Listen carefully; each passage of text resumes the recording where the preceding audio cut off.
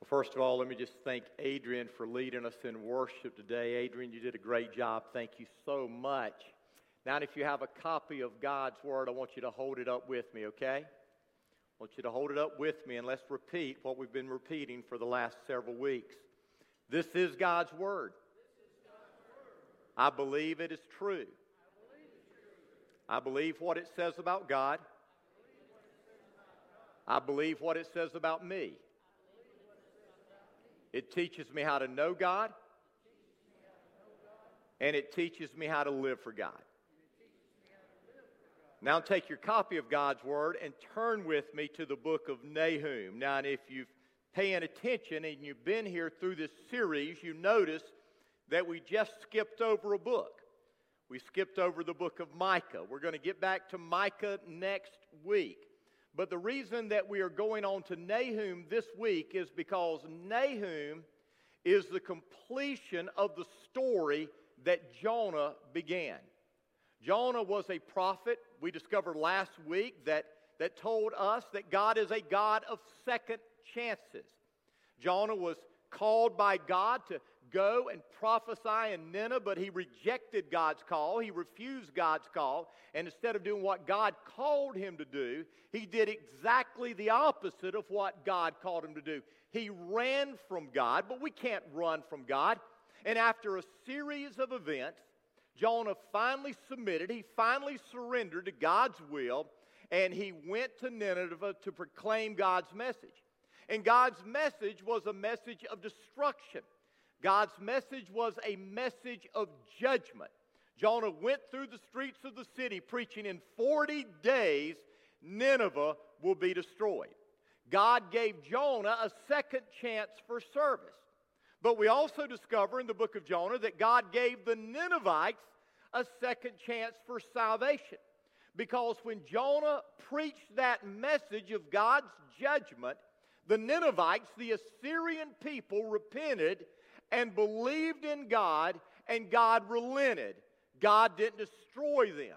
And there was this great spiritual awakening that took place in the most wicked nation in the world. And so that's what we see in the book of Jonah. But the book of Nahum occurs about 150 years later. And it's the completion of the story. Because we see that the Ninevites, the Assyrians, didn't continue to believe in God. They didn't continue to trust in God. They didn't continue to live their life under His authority, under His rule. They went back to their wickedness. And the book of Nahum tells us that God is going to judge Nineveh. He is going to judge the Assyrians finally and ultimately. He is going to destroy them. And if there is a message that we need to understand when it comes to the book of Nahum, it is this. Every person personally and every nation corporately is either going to experience the grace of God or the wrath of God. I want to say this again because it is very important. Every person publicly, personally, and every nation corporately is either going to experience the grace of God, the mercy of God, or they are going to experience the wrath of God. Now, all of us like to hear about the grace of God. But the truth of the matter is, the Bible speaks as often about the wrath of God as it does about the grace of God. Now, as we look through these 3 short chapters in the book of Nahum, there are 3 important truths that we need to understand. Truths that I believe, if we grasp, they will literally change our life. Now, the first truth that we learn is this, and that is a picture of God's character. We see a picture, a portrait displayed of who God is. Look at Nahum chapter 1, verses 2 through 7. It says, "The Lord is a jealous God, filled with vengeance and wrath.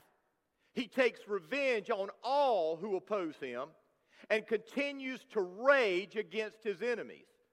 The Lord is slow to get angry, but his power is great, and he never lets the guilty go unpunished. He displays his power in the whirlwind and the storm. The billowing clouds are dust beneath his feet. At his command, the oceans dry up, the rivers disappear, the lush pastures of Bashan and Carmel fade, and the green forest of Lebanon wither. In his presence, the mountains quake and the hills melt away. The earth trembles and the people are destroyed. Who can stand before his fierce anger? Who can survive his burning fury? His rage blazes forth like fire, and the mountains crumble to dust in his presence. The Lord is good, a strong refuge when trouble comes. He is close to those who trust in him. Now let me remind you, the Bible is first and foremost a book to reveal to us who God is and how we can know him. Throughout the book, the Bible, from the very first pages to the very last pages, we are painted a beautiful picture, a portrait of what God is like. Unfortunately, many in our world today, and I would say most in America today, have a far different picture of God than the one that is painted in the Bible. You see, the truth of the matter is, most of us today are guilty of idolatry. Now listen, idolatry isn't simply creating a carved image and worshiping it. Idolatry is creating a picture of God in your mind and worshiping it and what it's done for us. You see, instead of opening up God's Word and allowing God's Word to paint the picture, to paint the portrait of who God is, we carve our own pictures of God. We paint our own pictures of God, and they are deficient pictures. Now let me tell you what Nahum says about God, the God of the Bible. First of all, he says that he is a jealous God. The Lord is jealous. The truth is, the Bible tells us that jealous is one of the names of God. In Exodus 34, verse 14, it says this: "You must not worship any other gods, for the Lord, whose name is jealous, is a God who is jealous about his relationship with you." Think about that. The Bible says the Lord is jealous, and he is jealous about his relationship with you.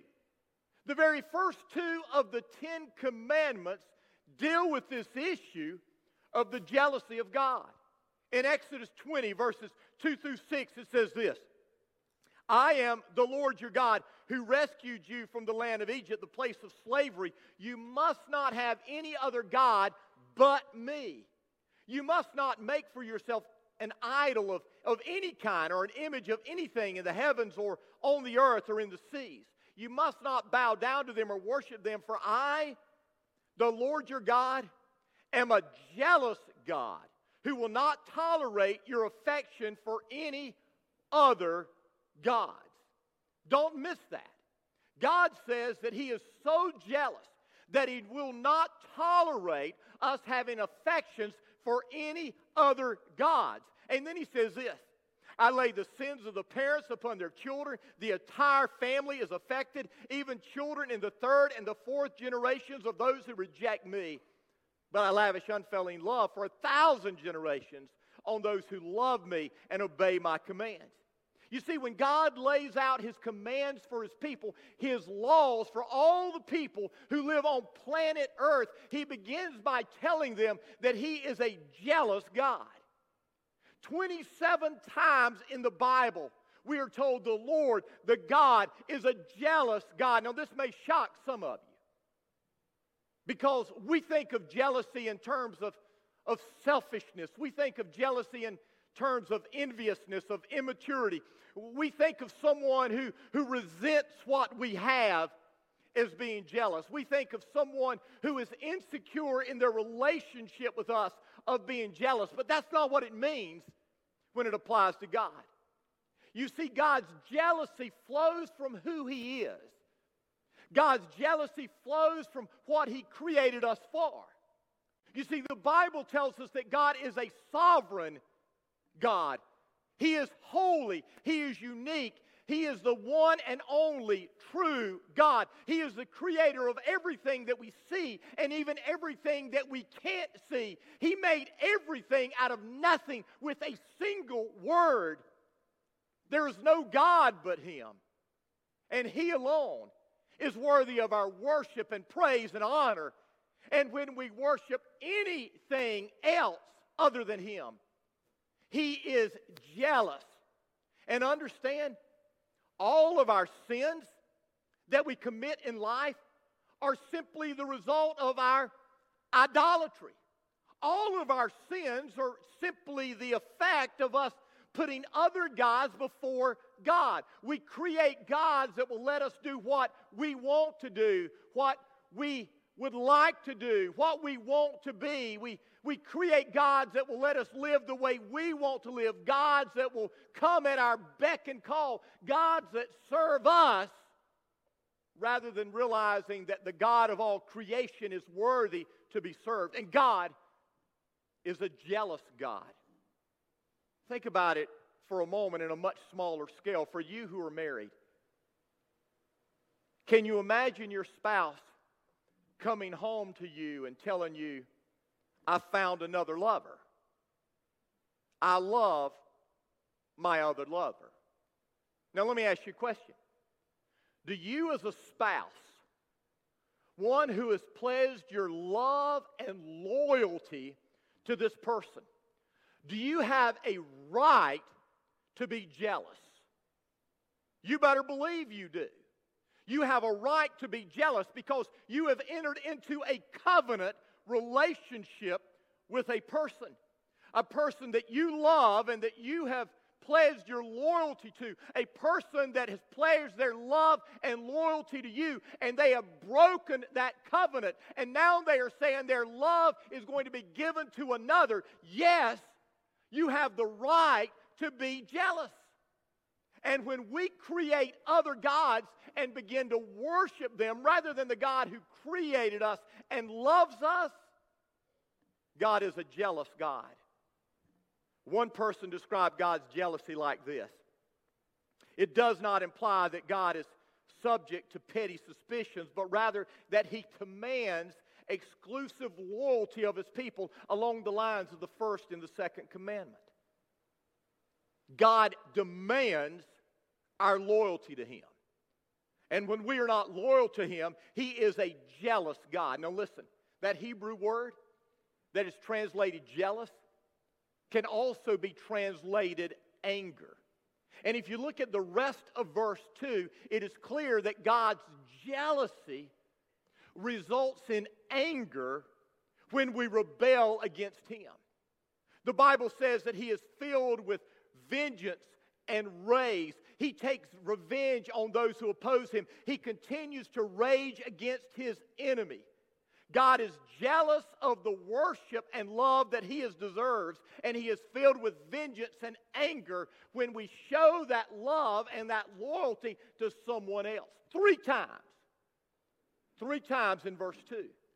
The same word is used for the vengeance, the anger, the wrath of God. God's jealousy for our love results in His wrath toward us. Make no mistake. God may allow rebellion against Him. God may allow us to worship other gods for a season. But one day, someday, payday will come because God, our God, is a jealous God. But notice what else Nahum says. He says God is not only a jealous God, God is a patient God. He is slow to get angry. Just as God is jealous for our love, He is patient with us. And we see this truth repeated over and over again in Scripture.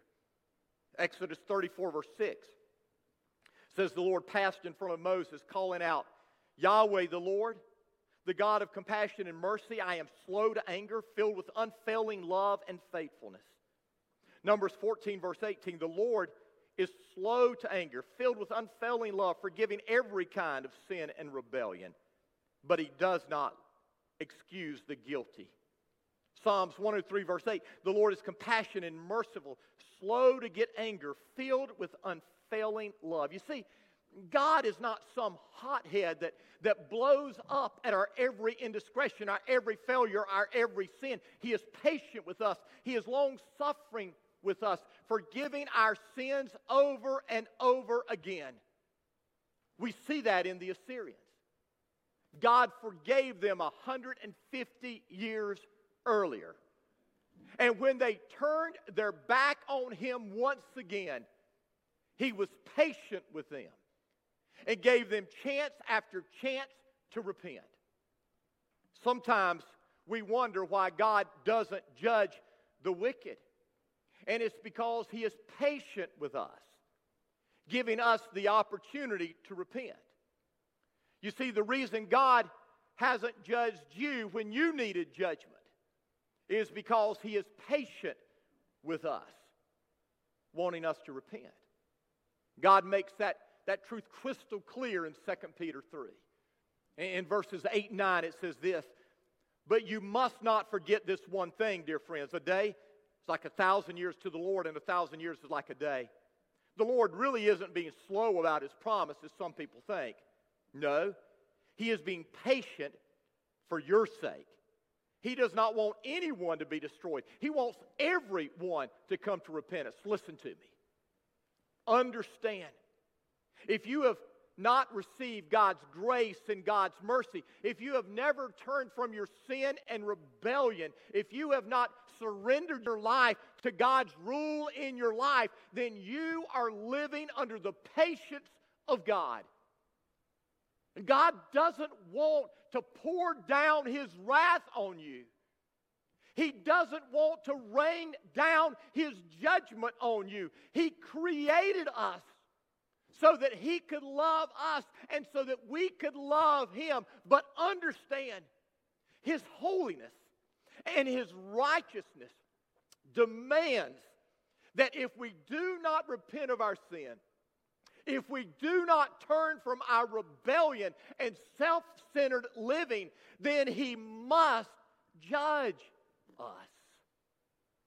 God is patient. If you've never received Jesus as your Savior and Lord, the Spirit of the living God has never changed you and brought you into His family so that you know that you have been made new. You know you're a part of His eternal family. Then I beg you, I plead with you this morning, don't leave this room without humbling yourself before Almighty God and asking Him to forgive you, repent, and place your faith in Him. Our God is a jealous God. Our God is a patient God. But third, He tells us that our God is a powerful God. He displays His power in the whirlwind and the storm. At His commands, the oceans dry up, the rivers disappear, the lush pastures fade, the green forests wither. In His presence, the mountains quake, the hills melt, the earth trembles. Who can stand before His fierce anger? Who can survive His burning fury? No one. He is the all-powerful God. No matter how powerful a nation may have become, no matter how powerful a person may think they are, God exercises control over their lives. There are some of us today who think that America is invincible. Give me a break. Our history pales in comparison to the history of the Assyrian people.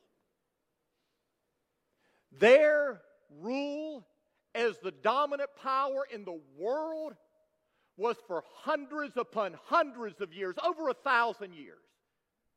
And yet God destroyed them utterly and completely.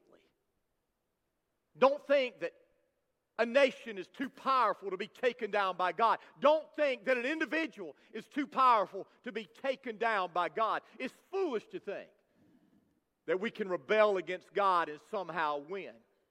The God who spoke the world into existence can speak you out of existence. And you need to understand that. How is it that somehow, someday, some way in our day and age, we have come to the point that we don't fear the power of Almighty God? That's one of the terrible things that has happened in the last couple of generations in America. We're living among a people that no longer fear God. And I tell you, that is a dangerous thing. God has the power to destroy all of His enemies. And God has the power to meet our every need. All power belongs to God. God is jealous. God is patient. God is all-powerful. But there's a fourth truth that Nahum teaches us. He teaches us that God is a good God. The Lord is good, a strong refuge when trouble comes. He is close to those who trust Him. I've got to tell you, I'm so thankful for this truth. God is good. God is not some cruel, vindictive deity ready to destroy us. Everything He does flows from His goodness. Everything that happens isn't good. And everything that God does may not even seem good in the moment, but it is because God is good. And what those of us who know Him can trust is this: all things work together for good to those who love Him, who are called according to His holy purposes. And notice what it says. It says that He takes care of us in every crisis situation. He is our refuge when trouble comes. Sherry and I discovered this firsthand 6 weeks ago. I mean, how do you bury a child? The only way is when you can understand that God is good and He is a refuge in times of trouble. In the midst of the hurt, in the midst of the pain, He is there. And because He is good, we can trust Him even when we don't completely understand. God is jealous, demanding our worship. He is patient, wanting us to repent. He is powerful. Who can fight against Him and win? And He is good in any and all situations. You see, Nahum doesn't teach us everything about God's character. We have to study the entire Word to see everything about God's character. But Nahum does teach us some incredible truths about God's character, truths that are important for us today. But the second thing we see in Nahum is this: the penalty of man's sin. Listen to what it says in Nahum chapter 1, verse 14, and chapter 2, verse 1. It says this. And this is what the Lord says concerning the Assyrians in Nineveh. You will have no more children to carry on your name. I will destroy all the idols and the temples of your God. I am preparing a grave for you because you are despicable. And then in chapter 2, verse 1, it says, your enemy is coming to crush you, Nineveh. Man the ramparts, watch the roads, prepare your defenses, call out your forces. One secular historian, not a believer, said the fall of Nineveh is one of the top 20 events in human history. It brought an end to the dominance of the Assyrian rule. They were the greatest power on earth from 2300 BC to 600 BC. All the other nations of the world trembled when they heard the name Assyria. And when Assyria fell, when Nineveh fell, they were still at the peak of their power. No one would have dreamed that Assyria could fall. Every other world power that collapsed has collapsed over time. We read about the rise and the fall of the Roman Empire, the decay that came into the Roman Empire. That's not what happened in Assyria. They were this powerful force one moment, and in an instant, it was gone. Now, Nineveh was the capital of Assyria, and it was the greatest city in the world at that time. They thought that it was impregnable. The walls were 100 feet high. This isn't just biblical things. This is archaeological and historical truth. The walls were so wide that 3 chariots could ride on the walls abreast at the same time. The walls covered an 18-mile circumference. It was a self-sustained city. In other words, they had their own water source. They had their own food source. No one thought that Nineveh could ever come down, and yet it did. When we read through the book of Nahum, Nahum is giving us prophetically a detailed picture of the invasion and the fall of Nineveh. But as we read it, it looks like more of a historical account, because what he says is so accurate. In chapter 1, verse 8, he talks about sweeping his enemies away in a flood, and that's exactly what happened.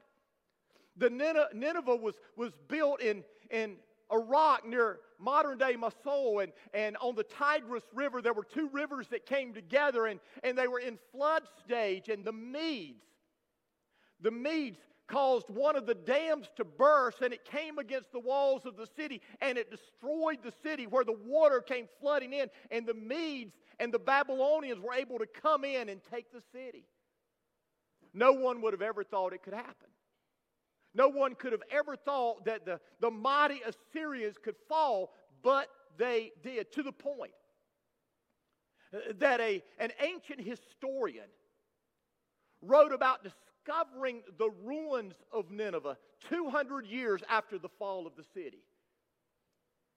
He saw the ruins of these great walls and these great towers, and he began to ask the people who lived in this region, what city had this been? And they did not even know. God destroyed completely this city. Chapter 2 is a vivid picture of the invasion and the fall, and it gives a picture of how the Medes and the Babylonians came in and just destroyed everything. In chapter 3, we're told why God destroyed the city. Listen to what it says in Nahum 3, verses 4 through 6. All this because Nineveh, the beautiful and faithless city, mistress of deadly charms, enticed the nations with her beauty. She taught them all her magic, enchanting people everywhere. I am your enemy, says the Lord of heaven's army. And now I will lift your skirts. I will show all the earth your nakedness and shame. I will cover you with filth, refuge, dung, and show the world how vile you really are. You see, God used the Medes and the Babylonians to destroy the city, but it was God who ultimately destroyed the city and destroyed the Assyrians. And the destruction of Nineveh, listen, is a picture of how the penalty of sin is always death. And we need to understand that. God is patient with us. God is long-suffering with us, giving us time after time and chance after chance to repent and experience His grace and mercy. But if after time we refuse God's grace, we refuse God's mercy, then we will experience God's wrath. And the wages of sin is death. Here on earth and for all eternity. Picture of God's character, the penalty of man's sin, but there's a third thing, praise God, that we see in this book, and that's the power of God's grace. And we see this in one verse. It's chapter 1, verse 15. Nahum says this. He says, look, a messenger is coming over the mountains with good news. He is bringing a message of peace. Celebrate your festivals, O people of Jerusalem. Fulfill all your vows, for your wicked enemies will never invade your land again. They will be completely destroyed. Now, he is talking in the here and now about the peace that is coming because of the end of the Assyrian reign. But he is speaking prophetically about one who is coming to bring good news. One who is coming who will bring ultimate peace to our life. And the one who came to bring good news, according to the book of Luke, is the one who was born in Bethlehem. Jesus Christ is his name. When those angels cried out, they said, "We bring you good news of great joy, for a Savior has been born to you, and Christ is his name." And I'm here to tell you, the only way that you can have peace in the storms of this life, the only way that you can have peace with God, and the only way you can ever really live at peace with others, is through the one who comes proclaiming good news, Jesus Christ. And so have you received him? Do you know him? Have you discovered his grace and his mercy? Because here's what you need to understand. One day, every single one of us is going to meet God, and we will experience the benefits of the accepted grace of God, or we will experience the wrath of God because we have rejected Jesus. We have refused his rule in our life. So what will it be with you? The grace of God or the wrath of God? Those are the only two choices. In just a moment, we're going to have a time of commitment. We're going to have an altar time, and I'm going to be down front. Pastor Scott's going to be down front, and our altar is going to be open for us to just come and pour out our hearts to God. To pray for others, to pray for ourselves, to pray for revival. But the most important thing this morning is this.